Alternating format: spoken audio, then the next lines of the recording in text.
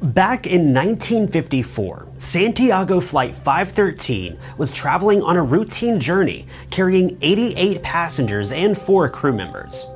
Though somewhere along its journey, the plane disappeared. Experts on the ground did their best to regain contact with the aircraft, but it had mysteriously vanished and no trace of it would ever be found.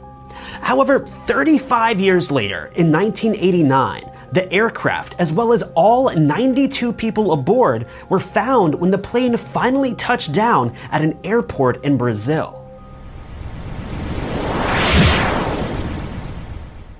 You can do your part to help spread awareness for this case by clicking the share button beneath this video. You can even leave a simple comment below so that YouTube can give the case a bit more exposure on their end as well. And while you're down there, feel free to hit that like button and subscribe so you won't miss any of the other cases I'll be covering in the coming weeks. So I know this story sounds totally ridiculous, but bear with me and we'll get to the bottom of this story together. This is a story that's been shared around online thousands and thousands of times, and it even circulated in tabloids in the 1980s.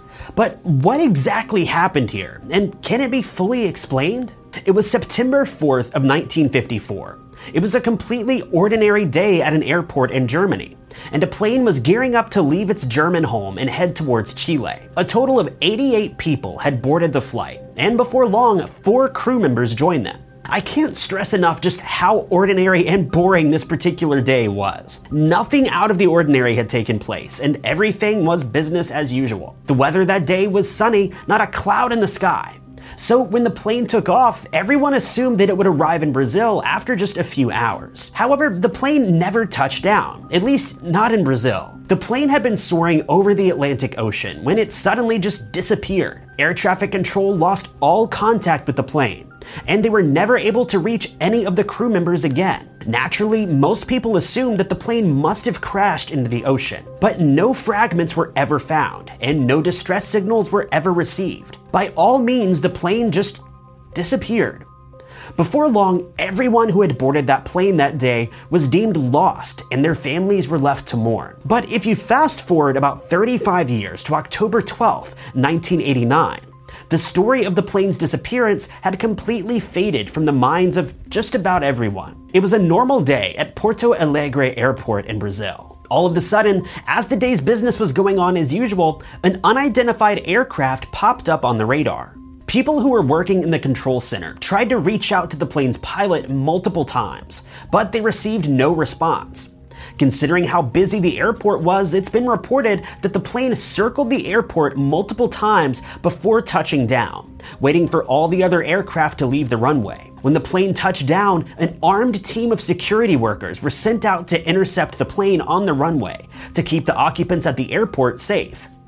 As the security personnel ran up to the plane, they couldn't believe their eyes. Painted across the side of the plane was the name Santiago Airlines, a company that had shut down sometime in 1956. What was even more disturbing was that the plane's identification number read 513, the same as the plane that had disappeared all those years ago in 1954. The most disturbing part of all was that the plane looked as though it were brand new.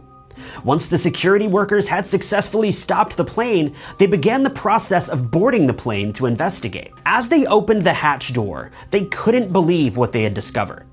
As the hatch door was released, a strong smell of old carpet and mildew filled the air. As they made their way inside, their jaws hit the floor. Inside the aircraft were all 88 of the passengers, still strapped into their seats. However, not one of them was alive. All that remained were their skeletons. Some reports say that they were all sitting upright in their seats all these years later, while others believe that the cabin was filled with nothing but piles of bones. Even the 4 crew members were still accounted for. Management at the airport had no idea what to do. Neither did the police. Thus, the story was hidden from the public for quite some time until eventually news leaked to the press, leading to international coverage across various tabloids. It's been rumored that the Brazilian government did all that they could to crush the theories that were now running rampant about this case. However, there was little they could do. Everyone knew about the case sooner rather than later, and news quickly spread. But here's the thing. The question must be asked, did this entire event actually take place? Believe it or not, we really don't know for sure. As I mentioned a moment ago, this story has been shared online for many years, and various news outlets have even covered the case from time to time. However, according to several researchers, there isn't much evidence that this case ever actually happened. From the best anyone can tell, the earliest known report of this incident was in 1989, when the story was reported by Weekly World News, a well-known tabloid. Though, as I'm sure you've gathered, this tabloid isn't known for being very honest. Researchers have tied the story to several other events over the years. For example, if you're a fan of The Twilight Zone, and I don't know why you wouldn't be, they've tied this story as being very similar to the story of an episode called The Odyssey of Flight 33. There are also similarities between this story and another report that was made in 1985, telling of a very similar occurrence that supposedly took place at an airport in 1985. I'm sure you've already gathered that most people believe that this story is strongly tied to the idea of a time warp or time travel. Though as far as science goes, we haven't been able to prove that time travel like this would even be possible. Though, interestingly, we haven't been able to prove it as being impossible either. So the jury's still out on that one. I personally haven't been able to dig up too much more about this story other than what Snopes has published on their website, where they claim that the entire event was made up. Though I have my own doubts about Snopes, so even that information seems a little bit suspicious if you ask me. So at the end of the day, I want to pass the question to you. Do you believe this story, or even believe that something like this may be possible? Also, if you happen to be living in Brazil or Germany during these times, have you ever heard of this story before? And if so, what do you think could have happened that day, if anything? Do you have any knowledge of anything like this taking place? Let me know in the comments. As it stands, we don't know for sure that this bizarre event truly occurred, but to be honest with you, I wouldn't be all too surprised to learn that this story was completely real. Though if it's fake, I think it's safe to say that we'll all rest a little bit easier tonight.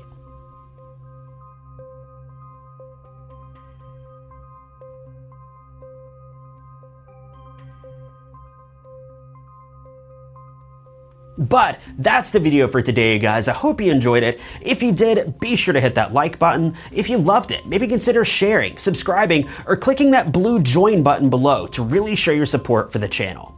But I've been Ty Knotts. You guys have been lovely, and I'll catch you in the next video.